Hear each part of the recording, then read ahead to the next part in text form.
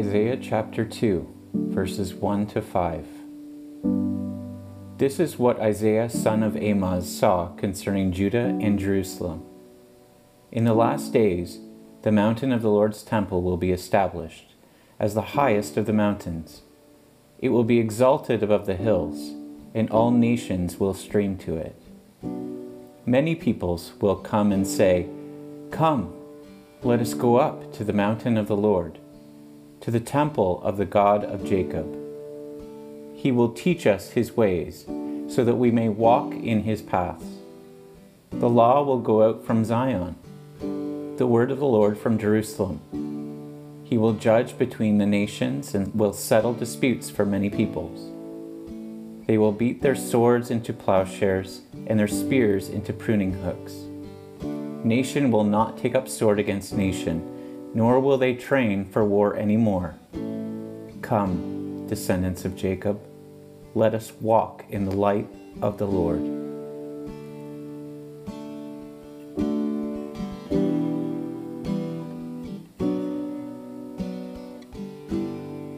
Luke 1, 5 to 17.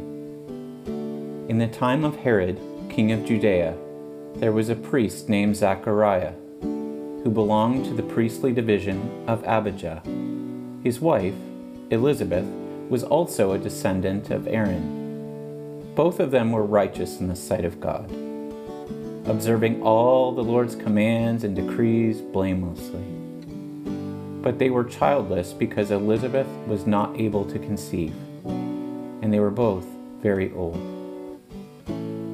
Once, when Zachariah's division was on duty, and he was serving as priest before God, he was chosen by lot, according to the custom of the priesthood, to go into the temple of the Lord and burn incense. And when the time for the burning of incense came, all the assembled worshippers were praying outside. Then an angel of the Lord appeared to him, standing at the right side of the altar of incense. When Zacharias saw him, he was startled and gripped with fear. But the angel said to him, "Do not be afraid, Zachariah. Your prayer has been heard. Your wife Elizabeth will bear you a son, and you are to call him John. He will be a joy and delight to you, and many will rejoice because of his birth, for he will be great in the sight of the Lord. He is never to take wine or other fermented drink, and he will be filled with the Holy Spirit even before he is born. He will bring back many of the people of Israel to the Lord their God, and he will go on before the Lord in the spirit and power of Elijah, to turn the hearts of the parents to their children and the disobedient to the wisdom of the righteous, to make ready a people prepared for the Lord."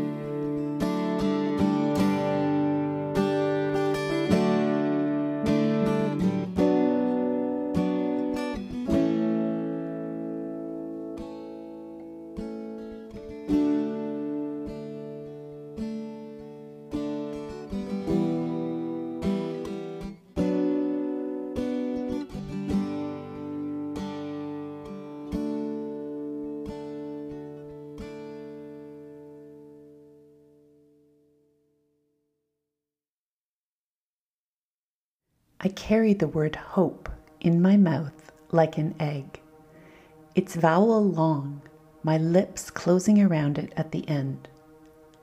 It is the sound of breath, a woman in the long, lonely hours of labor, a runner puffing clouds of steam into the cold night, a man on a ventilator.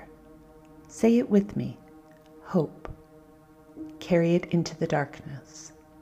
Listen for it. Watch for it.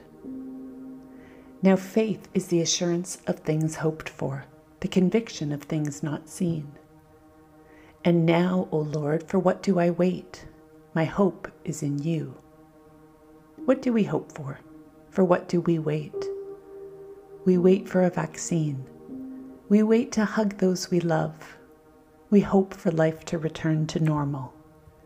We name to you, Lord, our hopes, the ones that are hard to wait for. I said to my soul, be still and wait without hope, for hope would be hope for the wrong thing. Wait without love, for love would be love of the wrong thing. Yet there is faith, but the faith and the love and the hope are all in the waiting. Wait without thought, for you are not yet ready for thought. So the darkness shall be the light, and the stillness the dancing. Not lost, but requiring, pointing to the agony of birth and death. Out of the depths I have cried to you, O Lord. Lord, hear my voice. Let your ears be attentive to the voice of my supplications. If you, Lord, should mark iniquities, O Lord, who could stand? But there is forgiveness with you, that you may be feared. I wait for the Lord, my soul waits, and in his word I do hope. My soul waits for the Lord, more than those who wait for the morning. Yes, more than those who wait for the morning. O Israel, hope in the Lord, for with the Lord there is mercy, and with him is abundant redemption. And he shall redeem Israel from all his iniquities. Do not mistake hope for safety. Hope breaks us open. Hope is never naive to suffering, is synonymous not with optimism, but courage. Trembling with possibility, hope sidles up boldly to despair, nestles close, and puts down roots. These two, hope and despair, always stand side by side, each determined to outlast the other.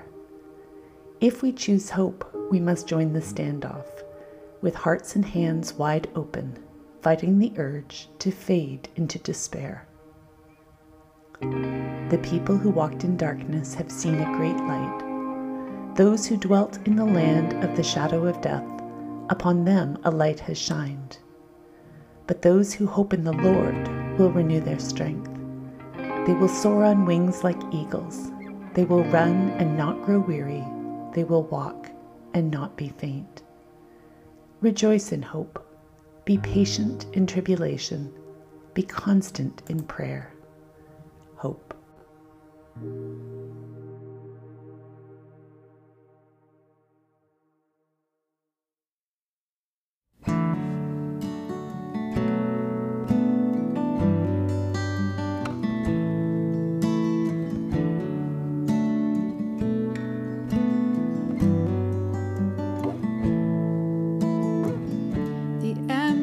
Filled, the wounded healed, the broken back together, the poor are blessed, the weary rest. We will dance forever.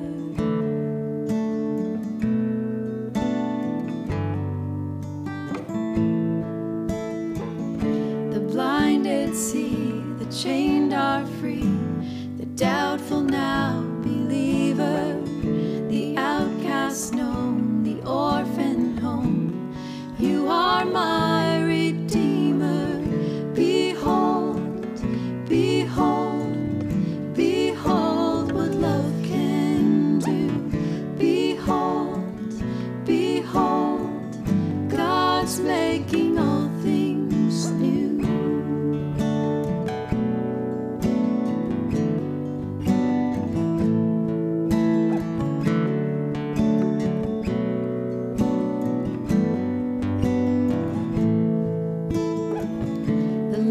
Return, the voiceless heard, the mourner now rejoicing.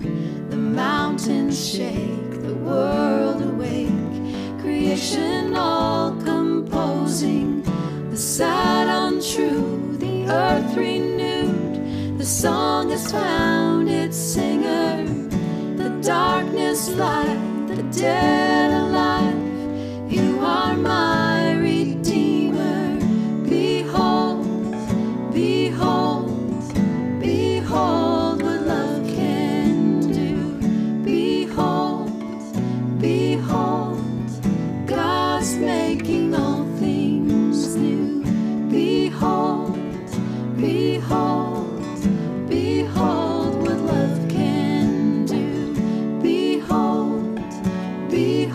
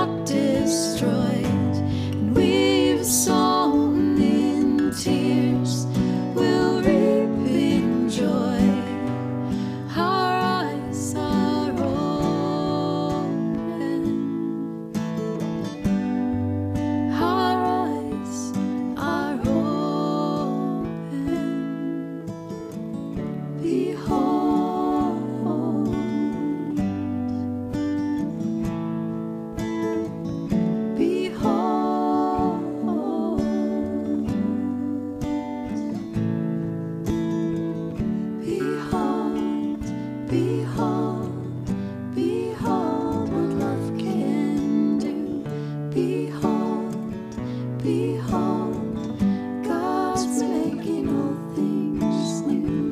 Behold, behold, behold what love can do. Behold, behold, God's making